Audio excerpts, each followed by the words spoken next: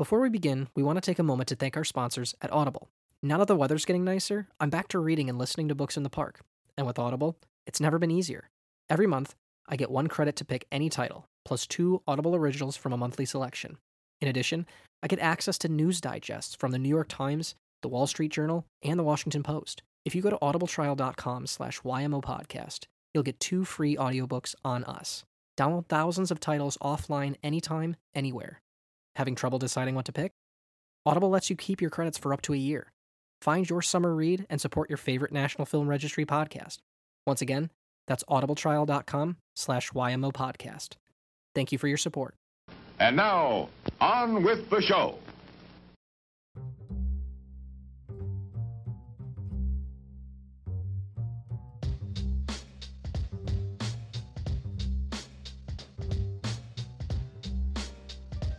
Every year since 1989, the Library of Congress has selected 25 films to add to the National Film Registry. The criteria? The films must be culturally, historically, or aesthetically significant. Each week on You're Missing Out, we take a look at one of these films to try and get to the heart of why they were selected and why they still matter. This week, we're showing the 1990 inductees a little extra love before we close out the season, plus a sneak peek as to what we'll be covering for Season 3. Well, gang, we did it. Another season in the books.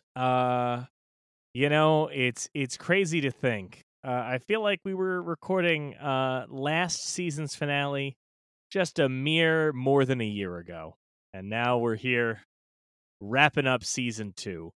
It took us a lot longer to get around to Season 2 than it should have. A fact that our listeners probably haven't noticed. Tom never brings it up. But, you'd be surprised. It took us a while. Happy to say it will not take us as long to get around to Season 3. But for those of you who stuck with us from Season 1 into Season 2, we're so glad you were here. And for the folks who just joined us, we've definitely picked up a whole lot of new listeners in the second season. We are so glad you're here. And we hope you'll stick around for Season 3. We got a lot of fun stuff, which we'll be talking about in a little bit. But if you were not here when we wrapped up our last season, you may not know what's going on, because we already did our last movie of the season, Red River, so what are we still doing on your feed? Well, this is our finale episode, our Season 2 wrap-up, where we're going to have a little fun. We're going to talk about the season as a whole. We're going to look at all of the films that we talked about, all of the films that we nominated for the registry, and we've got a fun way of doing that. We're going to do a bunch of sort of superlatives. We always wrap up our episodes talking about how these movies fared at the Oscars. Well, we're going to wrap up our season talking about how these 25 movies fare at our own personal Oscars with a number of categories. Without further ado, we got a couple questions that we're going to address about the 25 films we talked about this season. Kyle, why don't you kick us off? So before we get into the actual award categories, I want to know which of these films was your favorite first-time viewing? So in terms of first viewing, obviously we're talking about, I want to say it as first viewing in terms of first viewing in the context of doing this show, right? Because this is a film that I had watched when we were wrapping up Season 1, so I had a sense of what it was, so I'm putting it in there. My favorite first-time viewing was Love Me Tonight. It's not a movie that, as we talked about in our episode, gets talked about much. I discovered it because of the National Film Registry. And I suppose I kind of went into it just thinking, well, it's here just because it's Maurice Chevalier and blah, blah, blah, blah. But when I finally sat down and watched it, I was so charmed and won over by it. And to this day, I still hum Isn't It Romantic from time to time. So my favorite first-time viewing is Love Me Tonight. My favorite first-time viewing is All Quiet on the Western Front. I thought it was just an absolute powerhouse, just pretty much a perfect picture. Has stuck with me ever since I watched it, and I don't know if I'll say it'll be in my rotation anytime soon. It's pretty much a bummer, but it's definitely one I will talk about very highly to everyone within sight for quite a while. All Quiet on the Western Front rules. Kyle? It's The Freshman.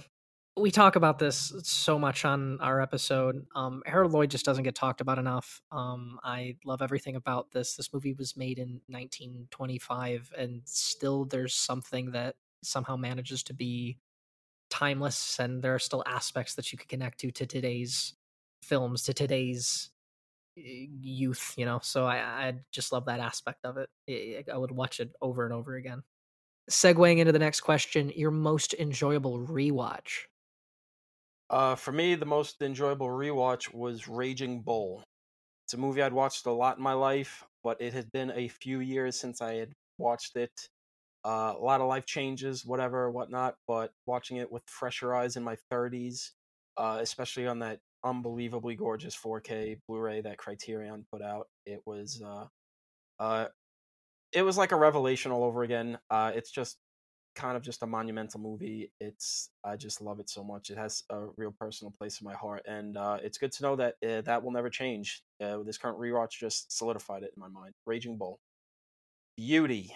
My most enjoyable rewatch, and I wouldn't have expected this, was The Great Train Robbery. I think it's something that I always had. I always, watched in an academic sense as one of those earlier films. But like we talked about on the episode, I mean, this is a turn of the century movie that is still thoroughly and viscerally entertaining. I came to really love this film as a piece of entertainment on this rewatch, and getting to go out and see where it was shot certainly had an impact on that too. Our discussion with Mike Scott was really great for that. I really came to be charmed by The Great Train Robbery, and I think it's weirdly now moving further away from like historic artifact in my mind and much more into like just a film that I really like as a movie. So The Great Train Robbery for me was my favorite rewatch. For me, it was definitely The Godfather. I don't know if it was the time that we were setting up the show, or again, just knowing you're never going to get disappointed, right? There's just something about, I don't know. I think it is just more of that, just that time. I mean, it's a good movie. It's in there for a reason. It's undisputed. Yeah, if you haven't seen it, what are you doing? Kyle rolling in with the hot take of The Godfather. It's a good movie. I can give you an alt take, but it'll just be, No, it's a no. Wonderful Life. It's a great No, Christmas I movie. love it. What do you I want love from it. me? I'm all for it.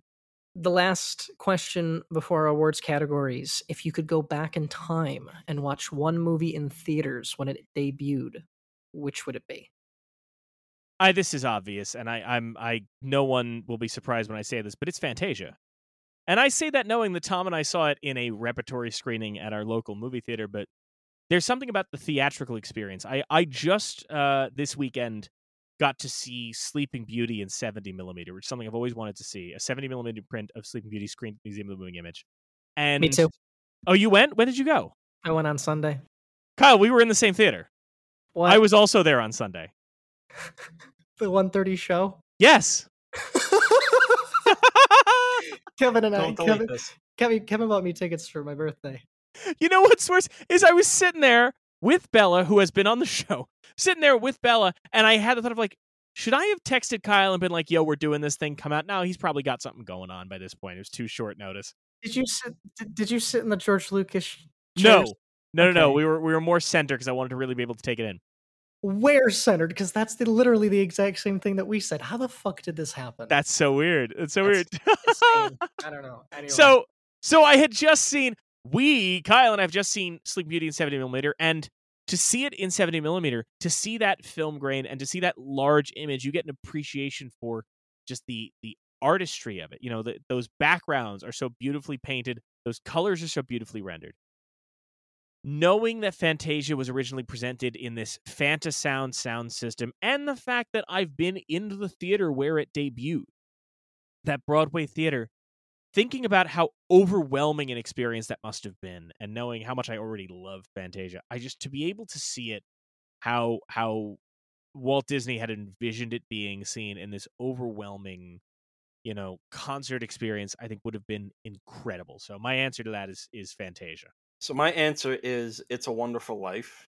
I really would have liked to be able to see that movie on the big screen, opening night, opening weekend, whatever the fuck, just with a crowd of people that don't know what they're about to see it, and just get that overwhelming emotion just wash over me on the big screen. I haven't gotten a chance to see it even in a repertory screening yet, but the idea of seeing that in the opening weekend when nobody knows what's about to hit them is very enticing to me. For me, it was Rebel Without a Cause. I wanted to see, I guess, what that generational tonal shift was as it was happening. Because I think it's easy for us to look at it in hindsight, but I'm sort of curious to know if it was something that happened with a little bit more efficiency or whatnot, or if it's sort of kind of gradually, the type of tonal shift of how we kind of talked about the teenager or whatever, and how that sort of evolved. I want to kind of look at what the generational impact of that was in that moment. And now we're going to segue into our awards. So yeah, we're doing a number. We should clarify for folks who don't know. We don't do Best Picture No, because we never want to. We don't. I mean, it would be insane. It's insane to compare these things, right? but we could. But We it would could. open up a wormhole, and everything would get sucked up inside of it. And Well, we no, don't want to do that it too. is this thing of like, we had talked about like in season 1, we talked about like, should we end by ranking all the movies? And that was easier to do in season 1 when they were, other than Nanook, all narrative features. But like, we're getting into the territory where it's like, how the hell do you even compare Meshes of the Afternoon and The Godfather? Like, what do you do? That was exactly That's what I was insane thinking. to do. Yep. And especially as we get later on and it's like, well, how do we put color bars? Like, what do we do? So we don't do picture, but we do pretty much every other category. Well, we don't do supporting performances. Maybe we'll add that later. But we're going to go right in. Kyle, what is our first category? Best actor. All right, so my pick for best actor is Robert De Niro in Raging Bull. I mean, just one of the Titanic performances. It's just unbelievable. I mean, really, what else is there to say? It's just a masterclass in acting, and it's so real and so honest and so ugly and just so human. It's just magnetic. I mean, what De Niro did in that movie, I don't know if anybody's topped that until like Daniel Day-Lewis started just knocking out acting awards like it was nobody's business. I mean, what else is there to say? Robert De Niro in Raging Bull, best actor, baby. I was in a bind here because not only am I trying with these picks to not overdo it with one film, to not just hand out a bunch of films, but I was also trying to keep conscious of what, if it's a case where I thought things should be divided, if it was a case where I couldn't decide between two performances or two people, I thought about, well, what's Tom going to pick? Maybe I can go the other way. And I had no doubt in my mind Tom was picking Robert De Niro for Raging Bull for Best Actor, so I started thinking, well, do I go with James Dean? Do I go with Brando and The Godfather? There's a number of ways I can go, but when it all boiled down to it, I just couldn't argue with Robert De Niro in Raging Bull. So that's also my pick for Best Actor for all the reasons Tom said. It is just like an inarguable performance. There's I think when I sit down and just rank all of the Best Actor winning performances of all time, I think Raging Bull is at the number 1 spot. Like, it's just empathetic without ever being sympathetic. It is vile without ever being villainous. It's doing so many things, and it's just such a powerhouse performance. I got to give it to De Niro for Raging Bull. I am not going that route. I'm going a little bit of a left turn, actually. My actor is not an actor. I'm just going to preface this by saying the reason I made this selection was I was thinking more broadly with the Registry, or I guess my way of thinking of it broadly, which is if these movies, I don't know, were shot up into space, the aliens found them, what would their takeaway sort of be of film? And when you watch John F. Kennedy in Primary, it is hard not like if they don't know anything about U.S. history, they know who we fucking picked. That's all I'm freaking saying, right? He is so just so bold in that, and I just love going back and revisiting and just seeing the clear contrast between these two candidates. And how could you not? I guess we did good until we didn't, America. So my pick is JFK. Kyle, you piece of shit. Not because of that pick, but because by you doing that and bending the rules that way to include JFK as a Best Actor pick, you have opened the floodgates for our season 6 finale, where Tom is putting the Zapruder film in Best Cinematography, Best Visual Effects. You've damned us.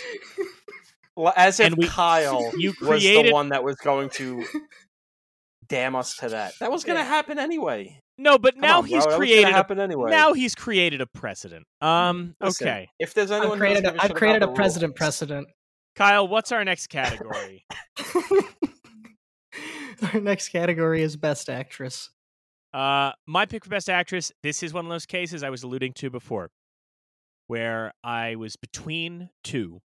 And I mean, there was a million that you could choose. We had a murderer's row of actress performances this year. I mean, hell, we started our season with All About Eve, which are two of the best actress performances ever.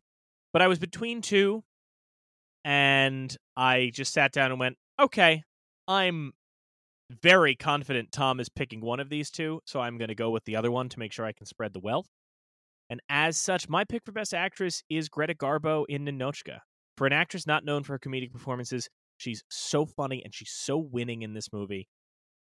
Especially going through a lot of Garbo's filmography and knowing about her life, thanks to what Bella had read and brought to the episode, like, you just appreciate what an incredible tightrope walk that movie is. And she's so good. She's so funny. She's so charming. And she plays that transformation from stiff Soviet envoy to romantic lead so well. It's one of the best romantic comedy performances of all time. One of the best, character arc performances of all time. My Best Actress goes to Greta Garbo in Ninotchka. Yeah, so I'm pretty sure I know what Mike is referencing. What I'm going to pick, it is the same Titanic level of De Niro in Raging Bull. I'm going with Jenna Rollins in Woman Under the Influence. Like, what do you even say? Like, it's just like, you just look at it and go, oh yeah, okay, this is like the greatest performance by a woman in any lead role of all time. It's just out of control good. I get Mike wanting to spread the wealth, but for me, it's just like, I don't care if it's obvious. Jenna Rollins, Best Actress, just with a bullet. Yeah, I kind of had a feeling that would be Tom's pick, so I wanted to like kind of share the wealth a little bit around as well, because that was easily an obvious choice. So, not that it's not deserved. I'm going with Natalie Wood and Rebel Without a Cause. I just wanted to share. I was doing a little bit of research, kind of preparing for this a little bit, and I just wanted to share the little quip on the Hollywood Reporter article about it when they had, I guess, interviewed the director Nicholas Ray, and I guess in a 1974 interview on a drunken night out with Dennis Hopper, she was in a car crash, and the doctor called her a goddamn juvenile delinquent. To which she yelled, "Did you hear that? He called me a goddamn juvenile delinquent. Now do I get the part?" Which I'm just like, yeah, listen. I mean, that alone seals it. Natalie Wood, she's my best actress. So much like at the actual Oscars that year, despite giving a landmark performance, Bette Davis screwed out of Best Actress again. Yep. Sorry. Yep. Fucker. Next up, we have Best Director. So for me, this was a hard one. There was a lot of great choices to work with here. And, me and Mike talk about when it comes to directing, you think, like, what would the movie look like if it was handled by somebody else? Probably going to surprise Mike. I came very close to picking Maya Deren from Ashes of the Afternoon because literally that's her movie. Like, it's not even like who else would have made that? Only her. But I don't know. I just had to go with a movie that literally just shouldn't work. It's just such a crazy fucking movie, and it shouldn't work. We talked about how it's just an insane balancing act that they pull off. But what Frank Capra does in It's a Wonderful Life is just it's a magic trick. It's one of the craziest balancing acts I've ever seen in a movie.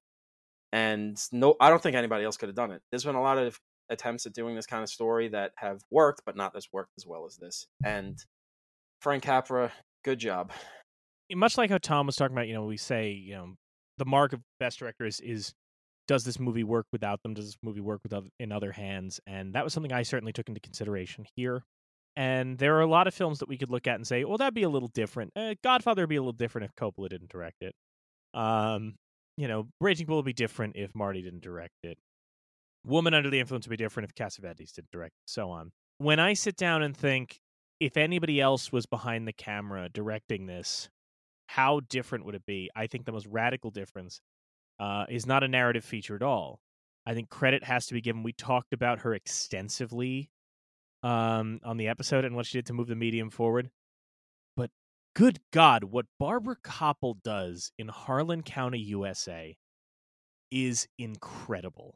I mean, when you think about how that moved the medium forward, and when you think about the fact that, Tom said, like, when he was talking about It's a Wonderful Life shouldn't work, Harlan County, USA shouldn't work with her, a New York film student, a young New York film student, going to Harlan County to make a film about the coal mines sounds like a nightmare.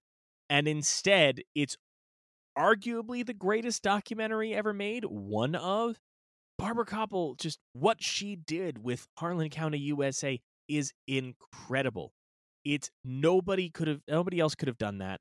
It's remarkable. So, all flowers, all awards to Barbara Koppel. I think just incredible direction on Harlan County, USA. We keep spreading the love here because I guess I'm the one that's gonna give it to Marty then. So because I'm going with Raging Bull because first time watching it. If you have seen any of Scorsese's newer work, that formula, I guess it's just so apparent. Like there's so many, I guess, what we would consider like Scorsese-isms or just tropes and whatnot that you could just very clearly see in that film. And so I think for that alone and just the impact that I think he just continues to have, and just had to give it up for him. Next up, we've got Best Screenplay. Sometimes we try and go out of left field with these picks. Kyle certainly kicked us off going out of left field and Best Actor. We try. Boom. We try and get unique. We try and get clever, but sometimes, like how Tom was prefacing, De Niro for his Best Actor pick, sometimes you just got to go with the obvious. Sometimes you just have to call it what it is. In this season, we had inarguably one of the greatest screenplays of all time, taught in classes, everything. So I just got to say, All About Eve. All About Eve by Joseph L. Mankiewicz. That's the best screenplay. That is a screenplay that not only, they always say it should be taught in schools. It is taught in schools. It's just a perfect screenplay. There's no, it's an incredible script. It's burning on the page. So my best screenplay goes to All About Eve, obviously. So for me, I think, again, another tough one, but for me, I think the work John Huston did on the screenplay of Treasure of Sierra Madre is fantastic. Just the way he doles out these characters and their info, and just the progression of Bogart's madness, and just the journey and the highs and lows and the dangers they face. I think it's just an immaculate script, and one you might not think of immediately, but I just think it's just so good and so tight that it should be taught in schools. But I think it's an amazing screenplay, so I'm going with Treasure of Sierra Madre.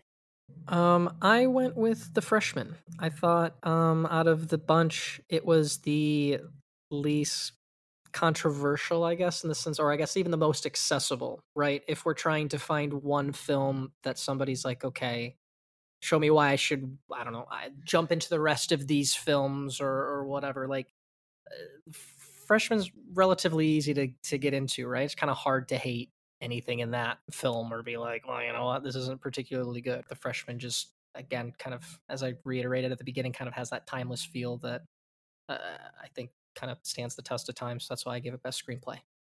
Next up, we've got Best Cinematography. This was just another easy one for me. The love's not getting spread around too much on my end, but I'm going with Raging Bull. Just gorgeous. One of the best looking movies ever made. What they did on that movie is stunning. Just iconography after iconography, just the entire time. I just had to go with Raging Bull. I mean, Godfather came very close, but Raging Bull is just stunning work of technical craft. I just can't believe every image in that movie exists.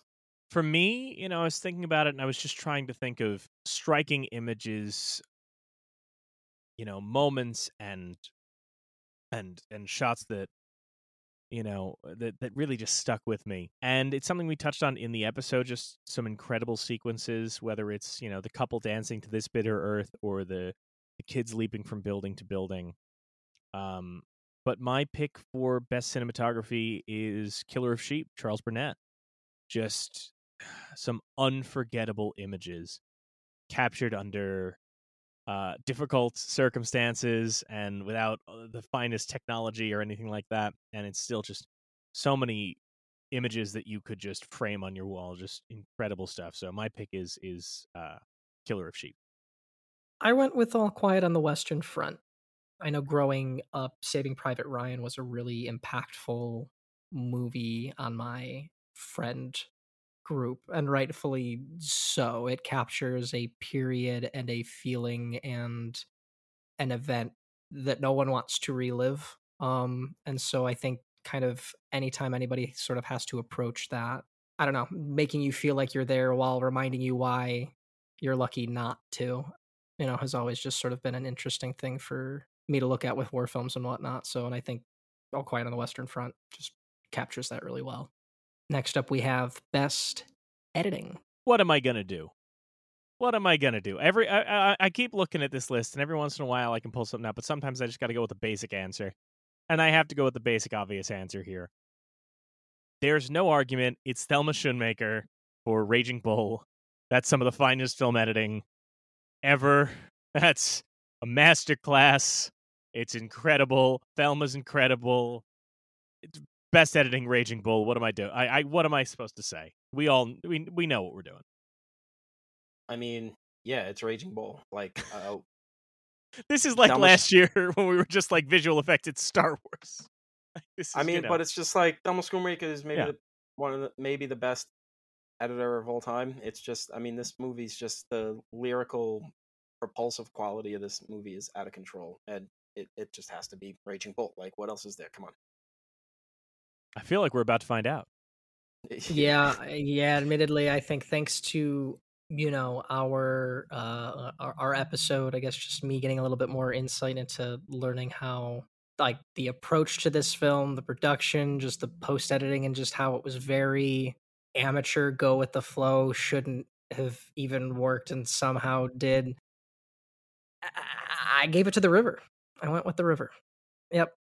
I just really liked our conversation with Dr. Snyder and learning more about there was I guess it's just the antithesis of that, right? It's undeniable what Raging Bull does and stuff, right? But I think you can look at something like The River and see that as a reflection of, if you aren't born of the craft, or you spend your time learning the craft or anything like that just genuine curiosity can still result in something meaningful. So I wanted to give recognition to The River. Before I jump, do you guys have two different answers for this one? For what? For song and score. Yeah. You both have two different answers for those? Okay, Yeah. great. Okay, cool. Yeah, one's a song, one's a score. Great. Okay, sure. Okay. All right, so next up is best song. If you guys remember my reaction in this episode, was it ever going to be anything other than Night at Bald Mountain, the sequence in Fantasia? I mean, doesn't say best original song. So I will fix that next year, but you're right. Yeah. It technically does not now. If there's a loophole, Tom will find a way through it. Yeah, I mean, most metal shit in the world. I guess we both did in a way. God damn it. Okay. It's most metal shit in the world. I mean, I flipped over a goddamn chair talking about this segment. It's the coolest thing. So, yeah. Night at Bald Mountain sequence from Fantasia, best song, baby. I would assume if it was original song, you were probably going with Cheek to Cheek from Top Hat, right? That was the one that I know you were charmed by. Probably. I mean, I also don't remember songs. So my pick is an original song from a film, but it's not from we did Love Me Tonight, we did Top Hat, but it's not either of those. I alluded to it in our episode. It's one of my favorite musical numbers in any movie. My pick for best song is This Country's Going to War from Duck Soup. Just an anarchic, chaotic, dystopic number that always brings me comfort when I think the world is spiraling. So that's my pick. I'm gonna double dip and use this as an opportunity to also use this as an opportunity to also connect this into our other category, best score, because it's The Godfather. It's The Godfather waltz and it's The Godfather score. I mean, it's, I don't know what else I need to say about it.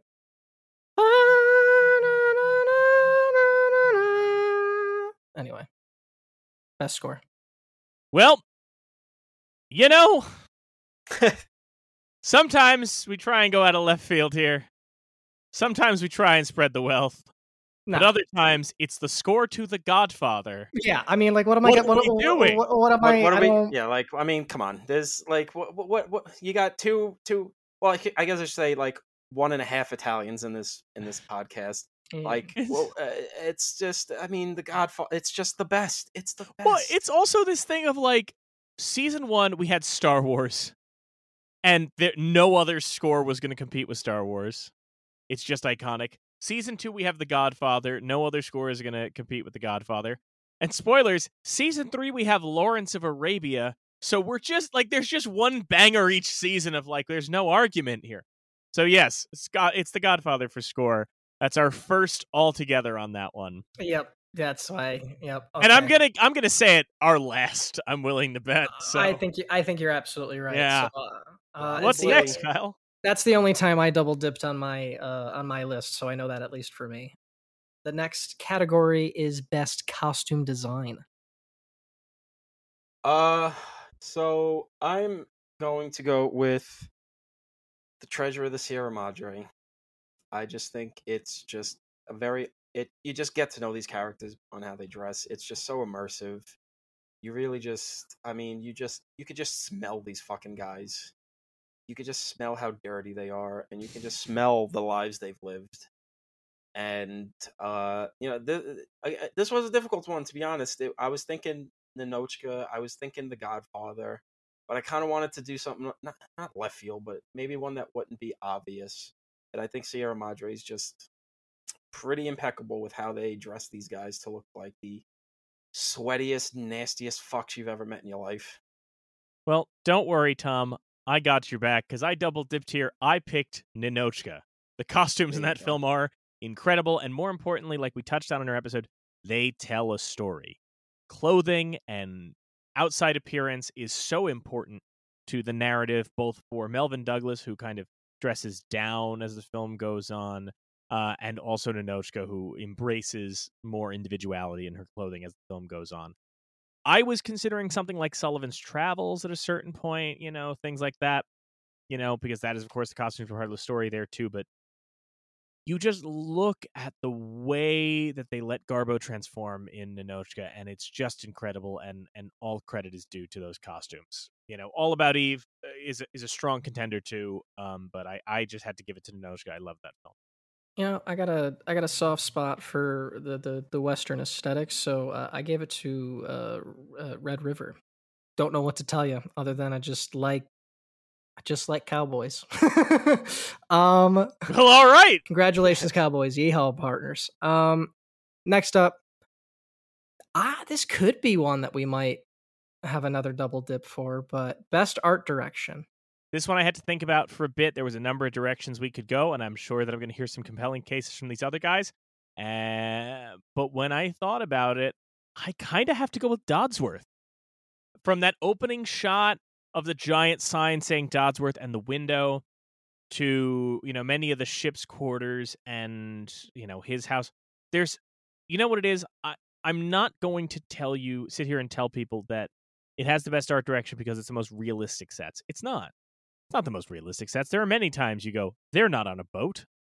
The sets and the art direction of Dodsworth, the props that they choose, the furniture they choose, the sets that they built, they all are perfectly executed to convey the emotion of the scene.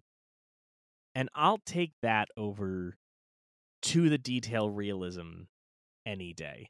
The little balcony area where they stand, where they burn the letter, and the way that moves, it's so perfectly suited to that moment. Every set and every piece of decor is so perfectly suited to the moment it's there for. That matters to me most of all. So my pick for best art direction is Dodsworth. All right, so my pick for best art direction is Raging Bull. I just think it is an unbelievably gorgeous movie. The way they dress those sets, it's a movie that manages to both be objective and subjective. And at times, it really feels like they're back in 1950s New York City. But then when they get into the boxing ring, it's just one of the most gorgeous almost abstract movies you'll ever see. I mean, the shot of just the way they just make the ring bigger or smaller based on the emotion of the shot. The way, I mean, one of the most iconic shots, the way they just design it is when Sugar Ray is reeling back and he's about to just pummel De Niro, and just the way that the whole scene just looks, and the way it just feels like you're in fucking purgatory. It's just, I mean, the cinematography wouldn't be as great if those sets just did not look that good. And Raging Bull's my pick. I went with Fantasia, simply for the fact that it's a movie that it's a Disney movie that both Mike and Tom can come together for. That is both timeless, iconic, and as Tom has put it, metal as fuck. And so anything that can do all three of those deserves recognition in my book. So I wanted to give it to Fantasia. And then our final category of the list is best visual effects. I don't know how Mike's going to react to this one, but my pick for best visual effects is Fantasia. Animation is literally visual effects, and that entire movie is just gorgeous. And then you even get what you would more typically think of as a visual effect shot when the music notes come to life in front of the composer. Gorgeous movie. The animation work is out of control, and as a visual effect, one of the best things ever produced on film. I just didn't know what else to say other than Fantasia. Plus, those snowflakes on gears too is a visual effect. Yeah. This one was tough. I think we all will acknowledge this one was tough because last year we had Star Wars, and it's easy to look at the list of films we did this year and say there's nothing visually effects heavy. My pick, I have to give credit. The visual effects. One of the problems we have with visual effects in film is they don't always hold up. There's plenty of stuff that looked cool when it first came out that now we look at and go, oh, this looks terrible. Nobody's really praising the Dwayne Johnson Scorpion King in The Mummy Returns anymore. It doesn't look great by modern standards. So one test of a visual effect is, does it still work years later? And that's why my pick for best visual effects is The Great Train Robbery. Because even though it's from the turn of the century, you know what? When that dude bashes in another man's head, even though we know it's a dummy, and even though you could nitpick exactly how it's positioned or anything like that, all of us on that episode went, holy shit, it's still visceral. The effects, the killings, especially the bashing in the head, but the killings, so much of the Great Train Robbery's visual trickery is still visceral. It is still compelling over 100 years later. I can't think of a better argument for quality visual effects than if it's still making us who watch visual effects spectacles all the time, if it's still affecting us, that credit has to be given. My pick for best visual effects is somehow The Great Train Robbery. You can't think of an argument, and neither can I. So I'm also going with The Great Train Robbery as well. Ooh, wow. All right. Yeah. Yep, for very much, again, the exact same reasons we've talked about. And I think even I might have even had a moment in our episode too. It's one of those moments where you really can see influence of photography that predates it, the evolution of the blockbuster then and film as an action as we've come to know it, how that ultimately spills into, I don't know, set pieces when it comes to like 3D video games and whatnot. Like it all kind of comes from that blueprint. It's hard not to give that 15-minute short film it's proper recognition. I don't say that to diminish it. I say to say like, damn, it's a good ass 15 minutes. So go find it. So now we are on to our next order of business. Folks may have noticed at the end of each episode we say films. Tom and I each pick a film that we think belongs in the National Film Registry. But that's not us just saying things to say things or to make movie recommendations. We actually submit these films to the National Film Registry. So I picked 25 movies. Tom picked 25 movies. We have actually taken these lists and submitted them to the Library of Congress for consideration when they select the next class of inductees. Now, this year, we did things a little differently. Last year, 2 films that we picked got in before we had a chance to submit them, so we pulled them out, and Kyle picked some replacements. This year, as folks may have noticed, Kyle made a registry pick on the Red River episode on which he guested. Kyle is also going to make another registry pick. We're let him have one wild card a season just to pick whatever he wants, no restrictions, no relation to anything other than must be 10 years old in an American film. So what's going to happen right now is we're going to give you guys a refresher. We are going to let you know what Tom and I each picked that has officially been submitted to the National Film Registry at the Library of Congress for consideration, and we will see when they make their new selections, did anything we pick this season or last season get in? So here's a quick refresher on what Tom and I picked. 25 films from each of us, 50 films submitted to the National Film Registry. Here are the 25 films I feel should be in the National Film Registry. The Kid Stays in the Picture, Annabelle's Serpentine Dance, Scarface 1982, Inside Deep Throat, Fiddler on the Roof, Gimme Shelter, The Dover Boys at Pimento University, The Social Network, Dead Presidents, Juice, Jackass Number 2, definitely getting in that one, Bob and Carol and Ted and Alice, American Dream, Rejected, Lady and the Tramp, Pee-wee's Big Adventure, The Children's Hour, Harvest of Shame, Possibly in Michigan, The Elephant Man, Flesh, Claudine, Up in Smoke, How the Grinch Stole Christmas, and Davy Crockett, King of the Wild Frontier.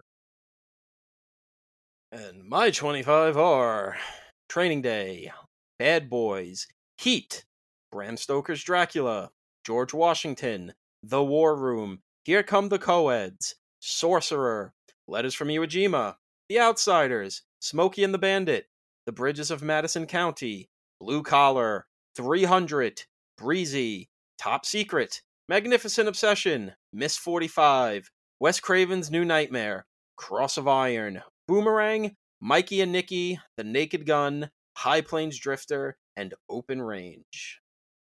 Now, of course, we submitted ours, but Kyle, in addition to his Red River pick, which I'm sure he'll remind us of, submitted Dr. Snyder's pick of Head starring the Monkees, and a pick we do not know about. Kyle, what was your wild card pick that you submitted to the registry? So, just to recap, my Red River pick was American Psycho. My wild card pick, I didn't know what I wanted to do. I didn't know if I wanted to wrap up something that related to the season. I don't know if I truly wanted to take the wild aspect of the wild card and just go nuts. So I kind of did a compromise. I wanted to give Rebel Without a Cause more love in these categories than I could. And so I think in a way that Rebel Without a Cause defined that generation, I wanted to add a movie that also has sort of been recognized as sort of being a generation defining film. It's incredibly awkward. Just celebrated its 15th anniversary, also very focused on coming of age, teenage angst and whatnot. I'm going with Superbad for my wildcard pick. Hell yeah. We love to see it. I figured you would. I was emboldened by the Jackass pick, so I went, you know what? I think that works. That is both a left field thing where, look, I don't think it is necessarily maybe the time for it to be inducted, but I think it is an eventuality. Like, it may not be, I don't think it will. I will eat cloth if it gets inducted this year, but like, I do think it needs to be recognized. I don't even fucking know. That old expression. I will eat cloth. So okay. Dirt. So I don't have dirt in front of me, Tom. So that was submitted in the to the National Film Registry. Presumably, the next time you hear us on your feed will be us doing our live reactions to the next batch of registry picks, and we will find out, did any of the films that we picked this year and submitted actually get in? Who knows? It happened last year, could happen again. Probably not with Jackass number 2, but hey, anything's possible. That'll be the next time you hear from us, but you'll hear from us a lot more in Season 3, when we have 25 more films that we will be talking about. So right now, I am going to take us through the 25 films we'll be talking about on Season 3, and we'll hear from Kyle and Tom how many they've seen, what they're most interested in, and that's how we'll close out this finale. So here are the films we will be discussing in Season 3 of You're Missing Out, coming a hell of a lot sooner than Season 2 did. We'll be talking about 2001: A Space Odyssey, Stanley Kubrick's iconic game-changing science fiction film. The Battle of San Pietro, John Huston's war documentary. We'll be talking about The Blood of Jesus, Spencer Williams, a landmark early black filmmaker, making a religious-themed film in the 1940s. We're talking about Chinatown. Nothing controversial with Chinatown. We'll be talking about City Lights. Charlie Chaplin is back on the show. We'll be so excited to talk about Chaplin again in maybe my favorite romantic comedy of all time. David Holzman's Diary, a fascinating early... you know what? I don't even want to say anything about it. I don't want to spoil that for Tom and Kyle, who I am certain have not heard of that film before. We will be talking about a film you guys already know we're talking about because somebody already called dibs on it. That's right, Frankenstein. We are finally getting a dash of horror movie in the show, and I guarantee Tom is chomping at the bit to talk about that one. Gertie the Dinosaur, one of the earliest animated films to give personality to its characters. Very excited to talk Gertie the Dinosaur. Gigi, the Vincente Minnelli lavish musical that won Best Picture. Greed, Eric von Stroheim's silent epic that has multiple different cuts of multiple different lengths. Will we be talking about the 3-hour cut? Will we be talking about the 5-hour cut? Will we decide to talk about the 5-hour cut and Tom decides to watch the 3-hour cut anyway because he's not going to sit through 5 hours of silent film? Seems possible. Who knows? More than likely. High School, Frederick Wiseman's documentary about a seemingly average high school that sort of telegraphs the changing of the times. I Am a Fugitive from a Chain Gang, a riveting drama. The Italian, a classic silent film about the Italian immigrant struggle. King Kong, the epic giant monkey movie that I love with all my heart. Lawrence of Arabia, one of the truly greatest films of all time, landmark, Best Picture winning epic. We'll be talking about The Magnificent Ambersons, Orson Welles' great hacked to death lost film that's still really good even in its hacked to death parts. My Darling Clementine, as alluded to in our Red River episode, the classic John Ford story of Wyatt Earp. We'll be talking about Out of the Past. Quite frankly, if you guys have ever seen a parody of a film noir, it's pretty much parodying Out of the Past. As talked about also on our Red River episode, we'll be talking about A Place in the Sun, the Montgomery Clift, Elizabeth Taylor stirring drama of greed and corruption in America. The Poor Little Rich Girl, a classic, the most iconic Mary Pickford film. That's right, we've talked about some of the big boys of silent film, but the biggest actress of the silent era, Mary Pickford, we finally get to talk about her. The Prisoner of Zenda, an absolutely riveting swashbuckling film that I had no expectations for before I saw it, and I loved to death. We'll be talking about Hitchcock's Shadow of a Doubt, one of his less celebrated films, but probably one of his best. We are visiting Buster Keaton again as we talk about Sherlock Jr., a meta-comedy that is still funny to this day. Folks, I can't wait for folks to see that one.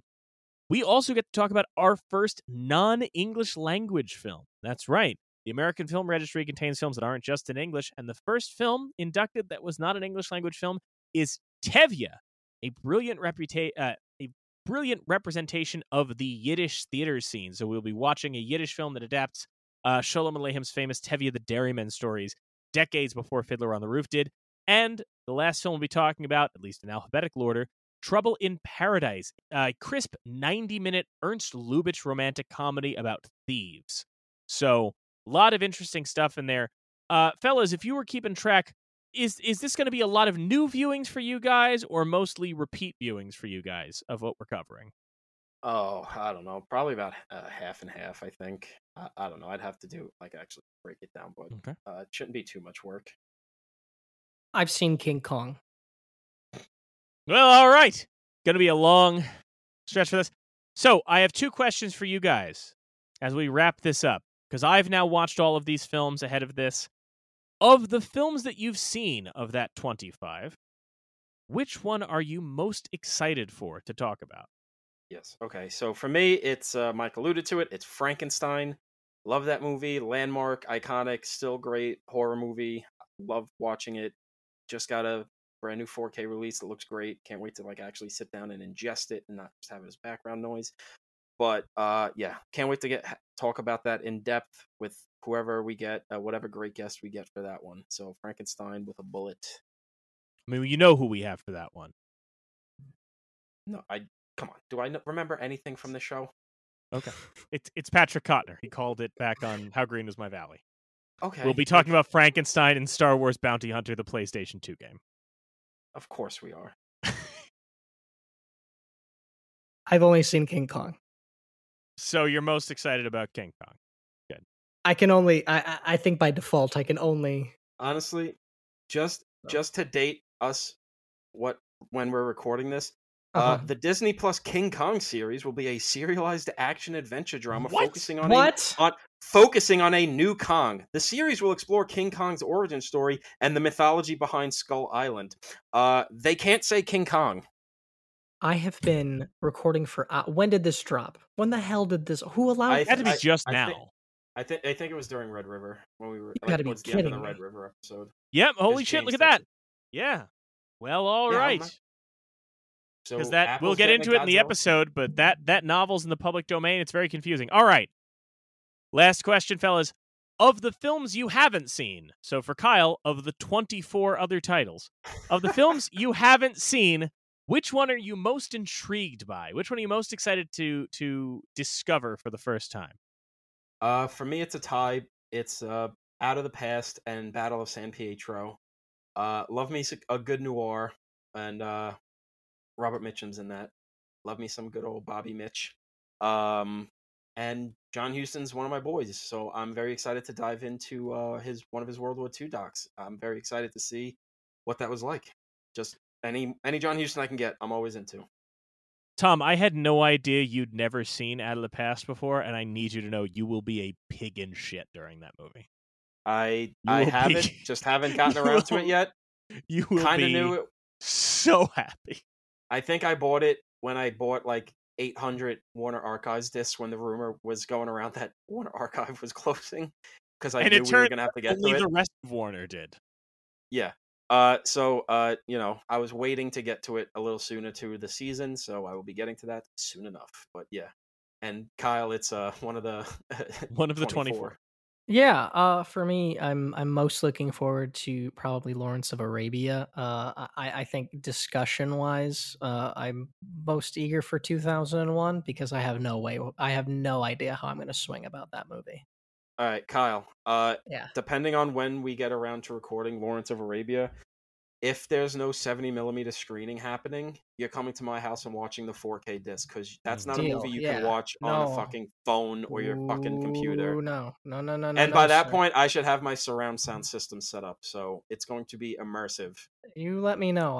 Listen, like I said, I mean, I guess to kind of connect it to another question that we talked about and whatnot, like I'm at the point now where I'm like, okay, what movies are worth seeing and what movies are worth seeing on a big screen? Lawrence of Arabia is definitely one that I want to experience to the best of my ability, this year, it's Lawrence of Arabia in 2001. And Lawrence of Arabia might be just the answer for all seasons. It might just be the number one movie to see on the big screen of anything ever made of all time. So, with that being said, folks, we want to thank everybody for checking out another season. I think it always surprises us, not just the amount of people that listen, but the amount of people that listen to every episode. You know, we know that as we move through this show, we cover some films that aren't exactly popping up on everybody's searches, and we're so glad that people are checking those movies out. We are so glad to hear from folks who have been checking out the show.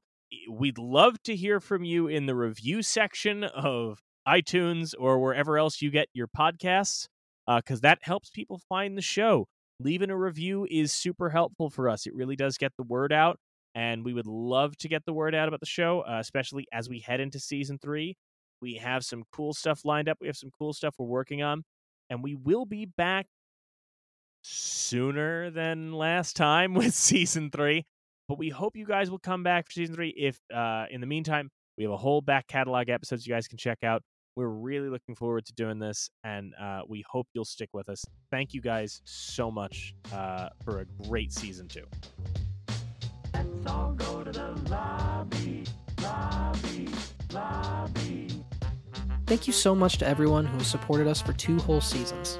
We'll be back in December for our live reactions of the 2022 Registry picks, and you can look out for Season 3 coming early 2023. Check out the show notes to follow the show, Mike and Tom for the latest updates.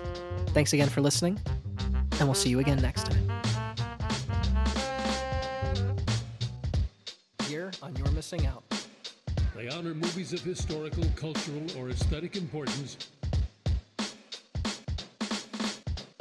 on the National Film Registry.